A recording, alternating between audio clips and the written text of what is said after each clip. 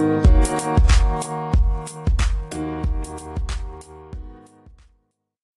everyone. Welcome to the Reaching the Summit podcast. I am one of your hosts. My name is Todd Buckingham, and I can now be found on Twitter at Reaching Summit Pod. And I'm Zach Dosh. You can find me on Twitter at Zachary Dosh. I'm Greg Steeman, and I am on Twitter at Greg Steeman. Well, I thought, gentlemen, the best way to start this week is, Greg, you had the opportunity to sit down with North Dakota State Athletic Director Matt Larson. If you want to just introduce that interview, and then we'll go right into that. Absolutely. I think Zach had brought it up, and we all kind of agreed it'd be great to get an administrator's perspective. Matt Larson has always been approachable and very informative, as I think our listeners will find out. So it was a great opportunity to sit down with Matt Larson, Director of Athletics at North Dakota State University. Hey, I'm here with Matt Larson, Athletic Director at North Dakota State University. Really appreciate him making an effort just to say, you know what, he'll share some of his thoughts with us and provide some insight. In our previous podcast, Matt, we've talked about so much of the uncertainty. And we talk about it from a completely outsider perspective and probably clueless like we are most of the time. But I really appreciate you saying, yeah, I'll come on and visit with you a little bit. And so I guess the first question I'm going to ask you, Matt, is just give us an overview. I know that, this fall season football has been moved to spring, and we're in the midst of attempting to get a college basketball season going. What are some of the things that you've been dealing with? Well, I think uncertainty is definitely a word we've used a lot here at NDSU, and I think athletic programs have across the country. And, I always go back to we're such an event and a date-driven business. And, we have our plans in place, and you follow your plan. And the uncertainty piece is there's been so many stops and starts and adjustments and a plan. And a week later, that plan changes. And so, honestly, it's been almost kind of going from planning a year out to, hey, let's take it a day at a time, with the goal of, keeping our student athletes and our staff as safe as you can. But at the end of the day, trying to find a way where we're going to be able to compete. And honestly, that's what the last 7 or 8 months have been, in meeting with folks in the Summer League, meeting with, talking to ADs at other institutions, coaches having conversations with the idea of how can we find a way to make sure that we get an opportunity to compete this year. And, there's been a lot of adjustments, whether it's non-conference scheduling, like, as you mentioned, moving all of our fall sports to the spring, but with the hopes now of basketball starting up. And so for us, I know a lot of other institutions across the country have played some fall sports, have played some football. And, we had our one lone football game here. So really we're excited. We're looking forward to getting some basketball here, even though it's going to look a little different than what we're used to. But the fact that we're moving in a good direction and we're starting next week is pretty exciting. I appreciate that insight, Matt. It's funny. Back in a previous career or two, I sat in some of the meeting rooms with fellow coaches and administrators, and I'm sure you've never seen this yourself. When coaches can get territorial about scheduled practice times and facilities availability. Have you seen your coaches really take a completely different approach this year, saying whatever it takes for our kids to compete? Well, I think you hit the nail on the head. I've been really, and I can speak to NDSU, but I think this extends to a lot of schools and other coaches and other ADs is I've just been really impressed with the selfless nature of our staff. They understand that this is a unique year. They understand that, this is something that we've never experienced, and it's going to be different in a lot of different ways. It's, things that we've been able to do in the past, we may not be able to do now, from scheduling, from facility availability, from all of those things, every year. And again, you love it because our coaches are so competitive and they want the best opportunities for their teams. Understanding this year, we may have to take a step back in some of those areas in terms of competitive equity and some of those things that's always a focus in the past, with which I think coaches have said, hey, we need to get a season in, and we need to do it for our fan base, our community, our student athletes, our university. And so I think they've really refocused on kind of what's important now. And I've been really impressed from a budgetary standpoint, from a flexibility standpoint, from a, hey, we'll do whatever we need to do to be able to have a successful season, whatever that might look like. And so been incredibly impressed with our coaching staff here. And like I said, I'm sure that extends across college athletics. I think that's a great observation, Matt. I would probably agree 100% with you. You know, the other thing that I've seen, and I want you to correct me if my observation is wrong, I've watched on both the high school and college level, again, from a distance. There's an ask or maybe a frustration because of a lack of change in behavior for some. But what I've seen is these young athletes, both at the high school and college level, how hard they have worked to give themselves a chance to compete. I think they have adhered to anything and everything that people have asked of them, from the social distancing, the sanitary, washing hands, the masking and things like that. How impressed have you been with your athletes on campus just to give themselves a chance to compete? Well, I've been really impressed. I think our athletes have absolutely bought in from day one. And I go back to, we were probably one of the first departments in the country to have student athletes back on campus, starting way back in June 1st. And then we kind of phased student athletes in, with our basketball student athletes being back, able to train on campus in the middle of June. But we did that with very strict protocols in place that for us to be able to continue, they were going to have to adhere. And I'd say from day one and, from June 15th to now, they've been in 100% compliance, because I think they do know. I mean, Greg, as well as I do, the amount of time and energy and sacrifice they put in to their sport and the opportunity to compete, and they'll do anything they can to not jeopardize that opportunity. And I would say, and because what we've seen too is, I mean, as safe as you try to be, social distancing, masking, we've seen folks still contract the coronavirus. So nothing's guaranteed, but I think they understand, as much as they can mitigate some of those issues, there's a greater chance that they're going to be able to compete this year. And so I think they absolutely wholeheartedly understand it, appreciate it, and why we're doing the things we're doing, and have bought in 100%. That's great to hear. Yeah. And I'm proud of them. I say that without having any, attachment to them personally. It's just great to see, because they've really set the standard. In my opinion, they've said, as to your point, does it guarantee anything? No, but it gives you the best chance for success. And they're buying in, day out, just to give themselves. And to be honest with you, we've got a country starved for college athletics, and you've seen that. So yeah, absolutely. And athletics is all about dealing with adversity and challenges and setbacks. And so I think our student athletes and our staff, they're prepared for these things. Not that we've experienced a pandemic before and what it's presented, but I think they're used to, hey, there's going to be highs and lows. There's going to be some setbacks as the year goes on, and we have to fight through those things. And we've challenged our student athletes and staff to be able to do that. That at the end of this, NDSU needs to be in a great place, and they've completely bought into that and understand that things in life aren't going to be perfect, and we're going to have to battle through. And I think in a lot of levels, they've embraced that outlook. Yeah, they kind of embody, and I'll make this last comment, then I'll move on to the next question. But they kind of embody, from my standpoint, sometimes they say adversity builds character. In this case, with our college athletes, adversity reveals character. You're seeing there's no doubt beyond their years, and just their willingness and commitment to not only themselves, but more importantly, each other. So that's great to see. I appreciate your thoughts and comments on that. Now I'm going to ask you a question that I don't know how much you can answer, how much you can, but there's so many unknowns right now. The first games are supposed to be played in about a week, 10 days.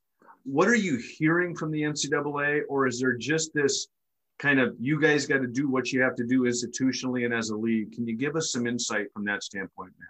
Well, I would say there's been a fair amount of guidance from the NCAA, and I'll give a lot of credit to the Summer League. This is something that from the league level down to our joint council, which is our ADs and SWAs, we meet every week via Zoom to talk through all the things that we need to have in place to try to have a successful season.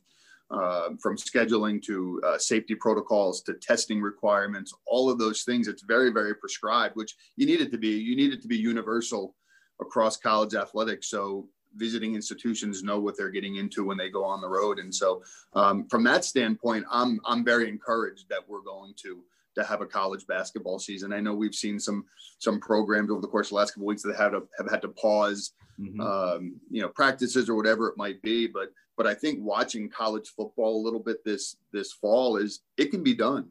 It can be done as long as everybody buys in and is being as safe as possible, the testing that's in place. And so That's not to say that we're not going to have some stops and starts that we go through. It's not to say that we're not going to have some games canceled. We've already seen that at NDSU, and we've seen it across the country. So that's going to happen. But ultimately, if we're doing all the things we need to do university across college athletics, I feel confident we're going to be able to have a basketball season. We're going to be able to get through to March Madness. But again, we need to continue what we're doing, not just today. That's got to happen for the next 3 months. But I'm positive. I'm optimistic that we're going to be able to move forward with our season. I echo those sentiments too. I don't think these kids would come this far without saying, no, we're going to finish this out. And I appreciate what you said. And this is my observation, again, from the Summit League standpoint. I give the Summit League a lot of credit. I give individual institutions a ton of credit, and all the coaches to say, let's put our personal agendas aside. What is the best way for us to put a conference schedule together? And of course, at NDSU, you're sitting here saying, all right, who's going to, are we going to UND, or are they coming to our place? And same thing in Vermillion and Brookings. But I've heard very little. I think there's so much appreciation for saying and I think Summit League was way out ahead of a lot of other leagues. In fact, I don't know that you guys didn't set the standard for what a lot of leagues have decided to do with the same location, double headers, minimize the travel, minimize exposure. I give you guys a lot of credit. Can you speak to that a little bit about when that all came together? Well, yeah, and I think it just goes to, I think right off the bat, I think it goes to, just the collegiality within the Summit League, within our institutions, within our ADs, and I would say even within our coaches, hey, we all want to win. We all want to be successful. We all want to beat the other institution. But in times like this, the fact that we're able to come together and find a common ground that makes sense for us to have a season. And, that's where I give a lot of credit to our coaches. They early on were having conversations within their groups, because I think they very early on, they knew that this is for real. We need to come up with a solution so we have an opportunity to have a season. And yeah, is it ideal to have to go on the road twice and play an opponent twice? No, it's not ideal. But in a pandemic year and what we've been dealing with, the fact that we get to go on the road and play 2 games is exciting. And our coaches have absolutely embraced that. And like I said, the whole idea of competitive equity goes out the window, and let's do all the things we can do to have a season. And so I think we were one of the early leagues that thought that would be a good idea. And part of it was just to minimize travel, mitigate as much risk and exposure as you could. Where a typical weekend, we may fly to Denver and play on a Friday, and then turn around and fly to Oral Roberts and play on a Sunday. Well, now think about all the exposure, the airports, the hotels, where now if we're going to one location, playing 2 games against the same team and coming home, we've minimized so many interactions and risk. And again, we just thought that's going to give us the best opportunity for us to get through a full season. And like I said, all 9 institutions were completely bought in and on board with that. That's great to hear. And I've referred to this as a mulligan year a few times. I'm hoping it's the only one. I'm hoping we can get back to the normal, that you and me both. I know what you're saying. And as far as have they kind of left I have to believe the NCAA will remain flexible on like the minimum number of games. Isn't the ultimate goal, especially in the 1-bid leagues, to say, let's determine a conference champion, so we can have our participant in the NCAA tournament, and then however you get there is however you get there? Yeah, right now we're still at a minimum of 13 games needed to be able to qualify for and that's Division I competition to qualify. And that's where, I think we worked really hard to try to make sure those conference games are as sacred as possible. And we're going to do everything we can to play those, and then ultimately and hopefully have a conference tournament down in Sioux Falls. But yeah, protecting our automatic qualifiers is critically important for us. And, especially since we've seen everybody, if you talk to a lot of our coaches or ADs in the league, non-conference is so fluid. I just in our situation alone, we added a game a week and a half from now yesterday, and I think we may see some of that fluidity, throughout non-conference. But again, I think the eye on the prize, so to speak, is our conference schedule and being able to have some semblance of a conference tournament and being able to send the Summer League AQ to the NCAA tournament. Great points. I appreciate that. I'll ask you this, from an athletic director standpoint, how many potential sports can you have going on at one time this spring? Have you guys come up with that number? Yeah, I've said to some of our fan base, I said, if you're a true Bison fan, this spring may be your Shangri-La, so to speak, where you're going to have an event every day, and you may have 2 or 3 in some days. But I'll tell you, that part we're looking forward to. I mean, we sponsor 6 sports here at North Dakota State, and we put together our master schedule now that we have all of our fall sports that have been relocated to the spring, our existing spring sports, and what that schedule is going to look like. And we've said internally, it's all hands on deck. Essentially, we've gone outside of the football game. We've gone almost 10 months now without having an event here on campus. And so I know as much as our fan base and our student athletes are starved for events, so are we administratively. And so it's going to be a challenge. There'll be, like I said, we may have 3 games going head to head at the same exact time at home on campus. But ultimately it's about getting through it and putting on a great experience and a really safe and healthy environment for our student athletes and our spectators. And so the fact that we're getting back to games, if we had 10 in a day, that would be okay. We just want to get back to some normal activity and allow our student athletes to compete. I completely agree, Matt. You've been generous with your time. I guess the last question I'm going to ask, and I always think it's interesting. There's a lot I don't know.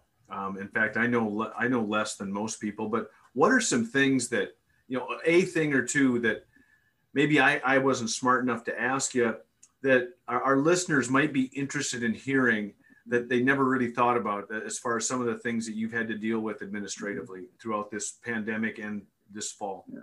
Well, I would say the biggest thing, and again, I think this probably extends across all of college athletics, is just the financial impact, to our program. So much of our budgets are externally revenue driven, ticket sales and donations and seat obligations. And, as you're reducing capacities, or as you're seeing a lot of places having little to no fans, there's a real financial impact to that as well. And so I know across all campuses, we're trying to manage through, those budgetary restrictions and budget cuts. And again, that's why I go back to our coaches and staff have taken a great leadership role in understanding the financial realities, understanding we're going to have to make some adjustments, but still want to give our student athletes an opportunity to compete for championships and have a great experience. And so balancing those two has been a challenge, but again, something that's really important for us to work through so we have an opportunity to compete. But those are real challenges, it's not just athletic departments. Those are, all the colleges and universities are feeling some of those same financial pressures and strains and trying to work through those. And so, it's a great challenge and one that we'll get through and we'll work through, but those challenges are real on a lot of campuses across the country.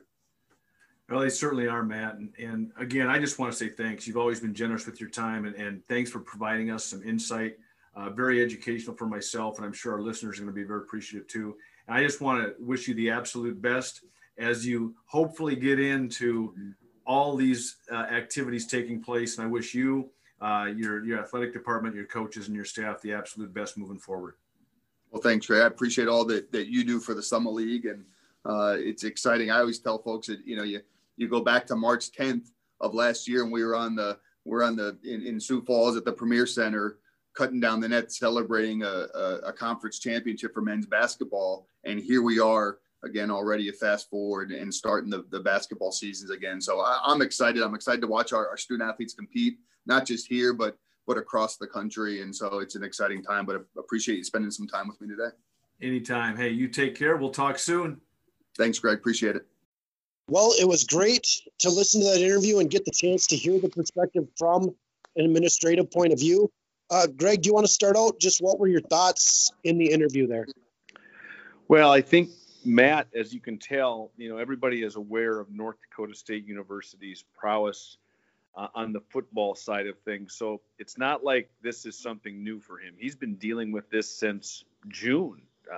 As he mentioned, when the athletes first came on campus, they had protocols in place. So this is, as college basketball fans are kind of, hoping and anticipating that a season can be played out.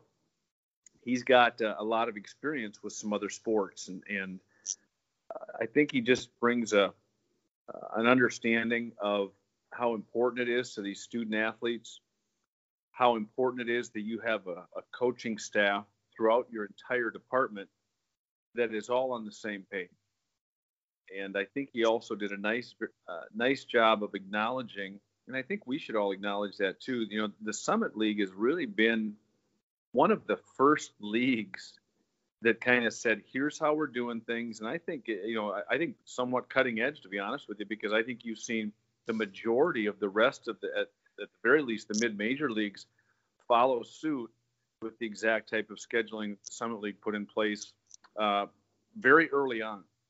And I think as we're seeing things play out, the administrators have to be flexible. They have to be adaptable. Their staffs have to be willing to say, you know what, we can have everything planned out, but things can change in 24 hours or 12 hours or 4 hours for that matter. And the goal is do the best with what they have. And I just think you can understand why North Dakota State University is under strong leadership with Matt Larson in charge.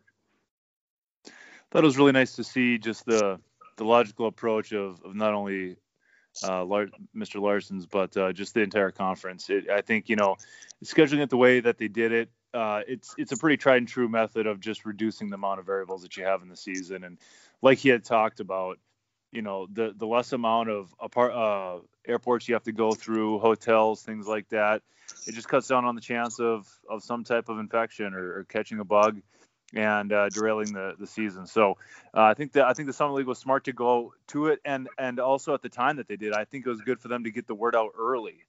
And I think that really helped salvage the non-conference schedule for a lot of these schools. We were kind of going over everything in the games that are coming up, and the Summit League, by and large, put together a pretty impressive non-conference schedule, certainly more impressive than some of the other conferences out there. And there's some big games out there. So, at one point when we were talking about, like, boy, are we even going to really know what these teams are like by the end of the year? I don't think that's the case. There's some marquee games here, several games against Power 5 conferences, opponents for pretty much all the opponents in the Summit League here. So I think it was really impressive what they put together here. And I think it was primarily because, like athletic director said, that, they're just going to put aside their differences and just focus on how to put the best schedule together and the best product on the field to make sure they have a good representation in the NCAA tournament. Yeah, I thought, Greg, one of the interesting things that you had mentioned in the interview was the fact that there hasn't been complaining from fans about where they're going, where the teams are going twice and different things like that. I thought that was just, I think the way the schools have sold it and the fact that we can get basketball in if we do it the right way has even helped with some of the fan angst on some of those things. I think you're right, Todd, and a lot of that comes from, a lot of fan bases will follow, what's the coach saying, or is the coach upset about this? Well, the coach is upset about this, and we're going to be upset about it. It comes back to the understanding. The ultimate goal is these kids in all sports came to these universities to compete, on the collegiate level. And to go a season or a year without allowing that to take place is, really taken away in a way, those kids' livelihood, because that's really what they went there to do. And so credit the administrations, credit the coaching staff, credit the leadership in the Summit League for saying, how can we get this done? And if we come up with a plan, are you all on board? And I think that's what we've seen from institution to institution and coach to coach, and most importantly, they're doing it to give their athletes a chance to compete. That's a good point, Todd. It's true in business and college athletics and everything. If the captain panics, the crew will panic, right? If the coach starts complaining, the fans are going to complain 10 times. And so I think the uniformity amongst all these coaches has really been impressive. Messaging has been on point. Everybody's been focused. And I think, and they're not lying. It is. I don't think wherever the game plays really matters at this point if there's no fans. They're just going to try to do what makes the most logistical sense and get the games played as safely as possible. In terms of being able to watch all these games, I'm pretty sure that all the Summit League games are going to be broadcast. Greg, I don't know if you've heard otherwise, but and like these preseason tournaments, ESPN will be broadcasting, so everybody will be able to watch them. Obviously, it's not the same as being there in person, but you'll be able to watch them. There should be a great amount of coverage this year, even more so than the previous years. I think you're right, and even if they're not broadcast by, say, Midco Sports Network, that really does a ton of games in the Summit League, at least as much as the personnel the equipment allows them to do, I think you're also going to see, because of the unknowns when it comes to any attendance, how much attendance, if any at all. I think you're going to see in each individual institution make their best effort to really have live streams available.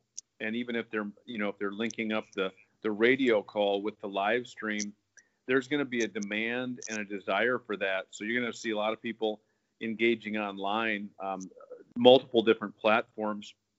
I've even seen it at the high school level, how good they've become at putting these things on live stream when the parents aren't allowed to attend or fans aren't allowed to attend. So just like so many other things throughout this pandemic, there are some silver linings that take place and force people to adapt and say, all right, how can we get this product in front of as many people as possible? So the televised coverage is going to be extremely, valuable to a lot of people, but I think you're also going to see the institutions step up and make sure that their fans can see it, even if it's not on television.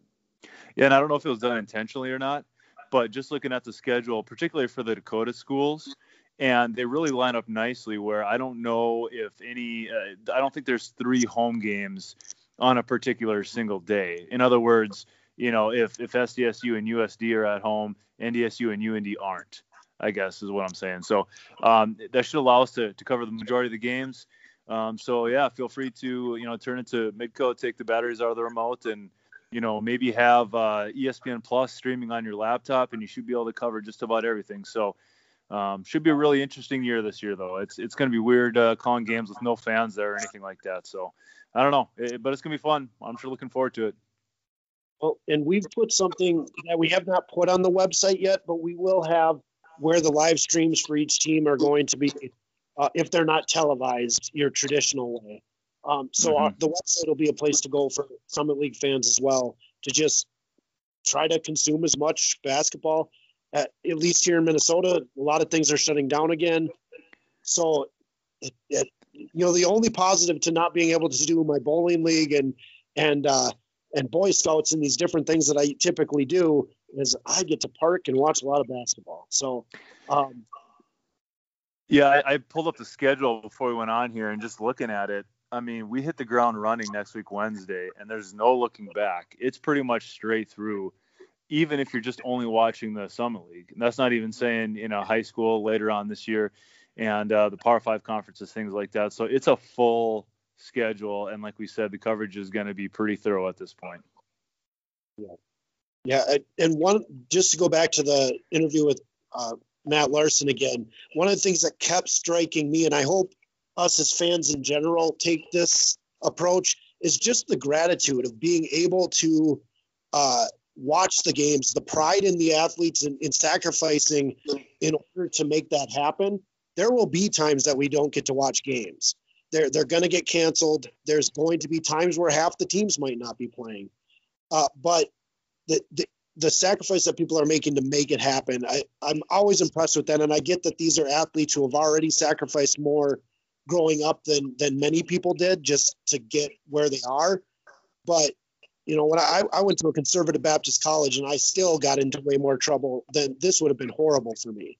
And so to watch these students make it happen with some really stringent policies on whether games happen or not, it's just, I feel a lot of gratitude for that.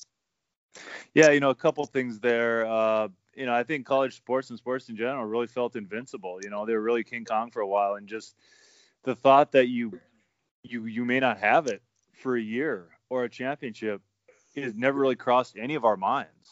I mean, just think of how, what extreme situation it had to be to get to that point. And so, and I think it's making us all grateful. I think it's making the college administrators, college players, coaches, everybody that's involved with it, all the fans, just really grateful for what we have here. I know this year, watching college football, I'm basically treating every game that I get to watch like, hey, this may be the last one, so I'm going to make sure I pay attention here. So I think just a large amount of gratitude goes out to everybody involved, everybody that's allowing us to pull this off. And I think a lot can be learned from it. We kind of talked about this last week too, but what these administrators and players are doing in terms of discipline and regiments and staying focused, things like that.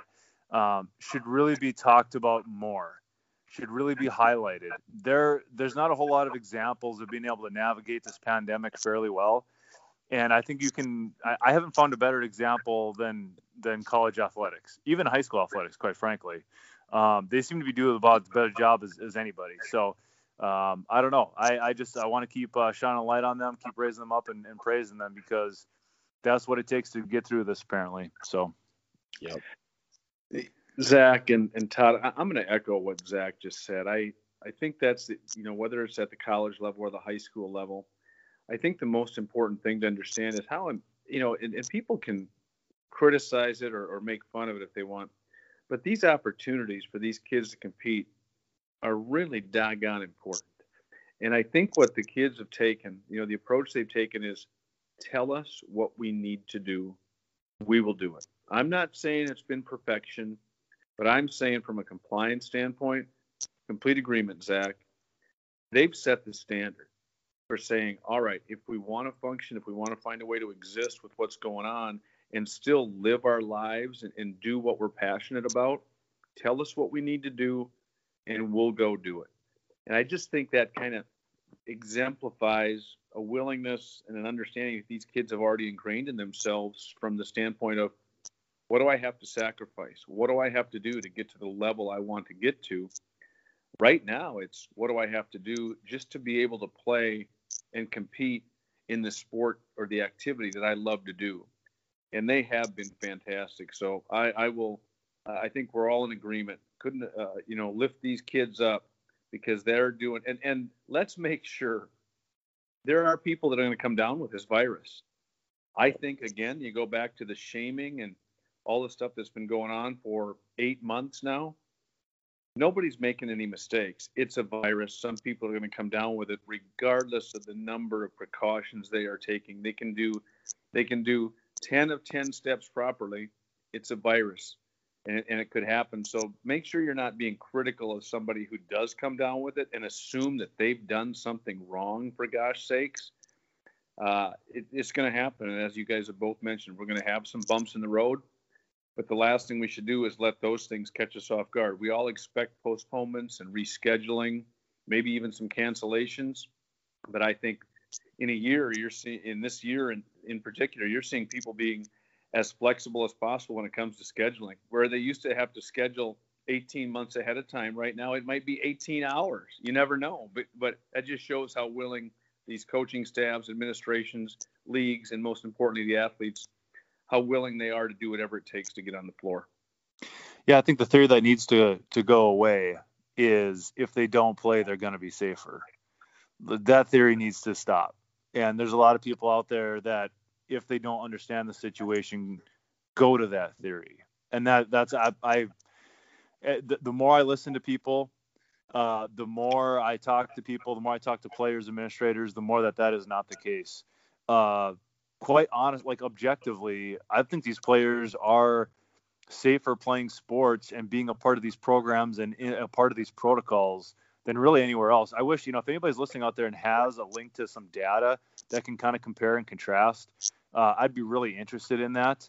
I know of a couple instances, like it's pretty easy to compare on like major college football, the rate of positivities on the football program versus the general population. So that's just, it's easy to take cheap shots right now, but it's much more worthy to actually think about this situation and what we're trying to accomplish here and the things we're trying to establish. So, I'd encourage people to just keep looking at the data, keep looking at how they're doing here, do your own research as to the protocols that they're adhering to, and tell me about if somebody's doing anything better than that. So, like always, dialogue is great. I fully welcome it. Nobody's trying to risk anything, but I haven't found a way to eliminate risk other than just sitting at home for a couple of years, and I don't know if that's really an option either. So anyway, not to go on a tangent there, but it's just it's a fascinating situation, and I think we're doing right by these players by playing.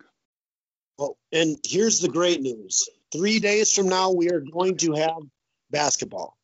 And just looking at the Summit League schedule, the non-conference schedule that we have starting the 25th, I want to get a few comments from you guys, and I want to start out with a question. it was reported that Western Kentucky might be replacing Creighton in the Crossover Classic. Has that been announced officially, or is that still up in the air? My understanding is they are replacing them, but I shouldn't, if that hasn't been confirmed, then I apologize. But I saw the exact same thing, that Western Kentucky was projected to replace them. So we'll see what happens. I wish I could confirm that for you right now. Yeah, I believe. Go ahead. I think so. We're talking the Bad Boys More Classic, right? So was this the former Battle for Atlantis? Yes. Yes. Okay. It was.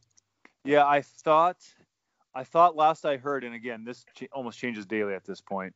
But UNI, Western Kentucky, St. Mary's, Memphis, Utah State, Wichita State, West Virginia, and then South Dakota State. That's the last count that I had. Again, by the time this gets posted, maybe it changes. But, you look at that. Those are good programs. Those are sneaky good programs. You have, West Virginia. I'd love to watch them play. Utah State, all the success they've had, and the connections to the Summit League there with their coach. And like you said, UNI, Western Kentucky. So, it's still a pretty good group. Not what we started with, but especially if you're a basketball junkie, these are going to be some very interesting games. And then you have Memphis, right? Yeah, Penny Hardaway here, so that's pretty cool. Yeah, and I would think it will move towards. I would not be surprised if this type of tournament is at the Pentagon going forward in years that it isn't a replacement for something. It's a good venue. It makes too much sense. The facility's too good. The location's too good. And not everybody can fly to the Bahamas to play, right? There's a lot of other teams. And I think as teams become more budget conscious, right? We talked about this a little bit with conference structure too. But as teams become more budget conscious, things like this make a heck of a lot of sense. Because I believe do they get a check to go to this tournament? I think they probably do. At least their expenses are taken care of. Typically, I think, and I don't have confirmation of this because I haven't asked about it, but that's very common. You get some sponsorship that really covers the majority of the expenses, and so it's not a drain on your budget to go to these events. But at the same time, they'll oftentimes count on ticket revenue to pay a lot of that out. Not going to be much for ticket revenue, I don't think, but at the same time, it's just a matter of, the television platform or the media platforms. These games are going to be available. And, that's what they got to do, is be as budget conscious as possible, not only this year, but moving forward, because this, the last 10 months is going to be a lot to recover from. Yeah. And I'm a little surprised we don't see a couple more of these. There's obviously the Dakota Crossover Classic, or whatever they're calling it, CU Mortgage Direct Classic. But do one, I know they talked about like a Horizon League, Summit League Challenge. I'm surprised something like that didn't come together with, say, 4 to 8 teams, something like that. Just post up in Minneapolis or wherever for 3-4 days, get a whole bunch of games in. But the rest of these schools, they were able to put together a nice little schedule here. And I think that's largely because the Summit League got the conference schedule out. So they knew, when the games were starting, and they could work backwards in terms of what they want to do for the rest of their schedule. So it's really nice to see. I think it can be, all things considered, I think they did a pretty good job of putting together a schedule, all these schools. Agreed. And even that first day, you've got UND playing Miami of Ohio at noon in Oxford, and then ending the day with South Dakota in Colorado. And I believe that's a multi-team event. But pretty much an all-day kind of thing that first day if you wanted to find games. Yep, they're going to play. And some of these other ones that really kind of stand out to me, Omaha really did a nice job putting together their schedule. They have a bunch of games scheduled. Their tournament in Florida, Creighton, Kansas, Colorado, Wyoming, Kansas State. Some of these games are on back-to-back nights too, on all away. So I don't know. What other games stick out to you guys? Well, I'm going to go back and unfortunately, just to talk about the uniqueness of the season. Unfortunately, the multi-team event at Milwaukee got canceled, so North Dakota State's first 2 games are canceled. But when that was still on, Dave Richmond agreed to play 2 games in Milwaukee, and then the next night be in Minneapolis and play 2 games the next 2 days. They were going to play 4 games in 4 days just so they could have a chance to play. I think that's the flexibility, the availability that you have. And when people say, well, what about your depth? Right now, they're going to be playing everybody. Nobody's losing a year of eligibility. So everybody, you bet it's an all hands on deck. We got to have depth. We may start 1-5 one night and another 5 the next night. We just want to get games in. We want to grow and develop our players and take advantage of any and every opportunity. And let's be honest, guys, I know we've said this a lot. I think from the coaching staffs throughout the programs, these people are all saying we had better appreciate the opportunity to play this game because it can be taken away from us in a heartbeat. And I think that's the approach they're all taking. Yeah, and I think depth, we've talked about it on previous podcasts too, but depth is going to be absolutely paramount this year. And in a year where a lot of these schools have a lot of their roster is brand new. You have games, you have for the first time ever conference games on back-to-back nights. And I think that's going to be a really, really interesting part of what going forward. And you can see in this non-conference schedule, they're probably a little bit more apt to schedule these back-to-back games because they know they need to prepare for what the season has. And instead of playing, because before, if you're only playing one game and then you have a day off, you can get away with playing 6 or 7 players if need be. You can't do that if you're playing 2 games back to back necessarily, even if, with these great athletes that we have in the conference. Ideally, you have 8 to 10 players that you can count on. And so the teams that establish those top 8 to 10 as fast as possible are going to have the most success for this year, in my opinion. Oh, by the way, I just want to throw this in there, Todd. I'm sorry. There's a couple of former NSIC guys in here with Zach and myself.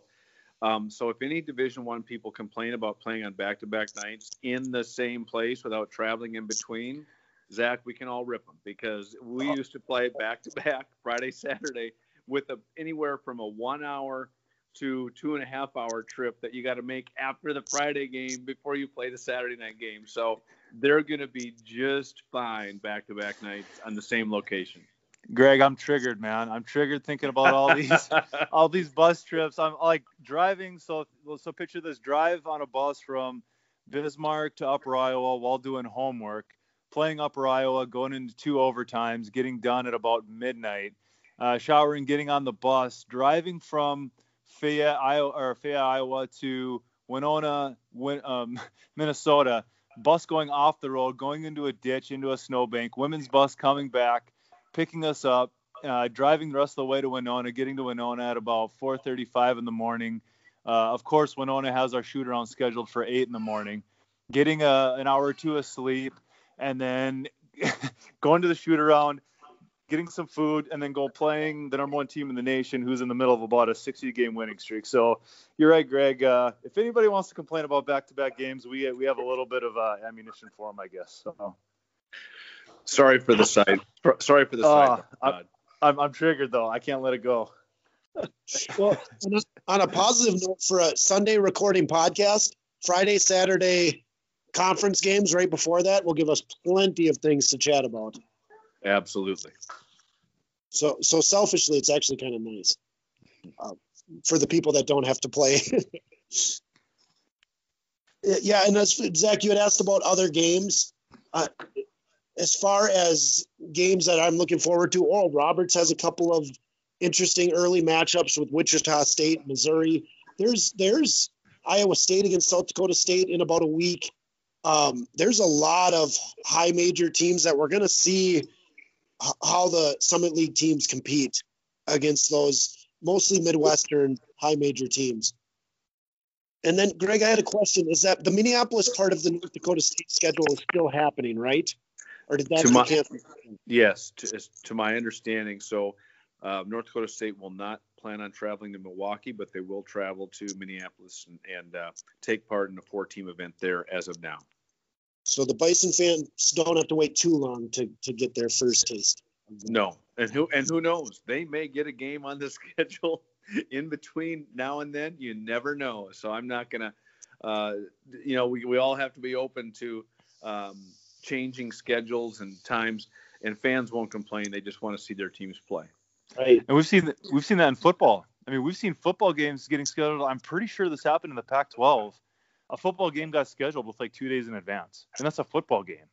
It's obviously a lot more logistics than a basketball game. So I mean, we're going to be doing everything in pencil this year, like we talked about last week. But pretty interesting. You know, not as many like Division II versus Division I games.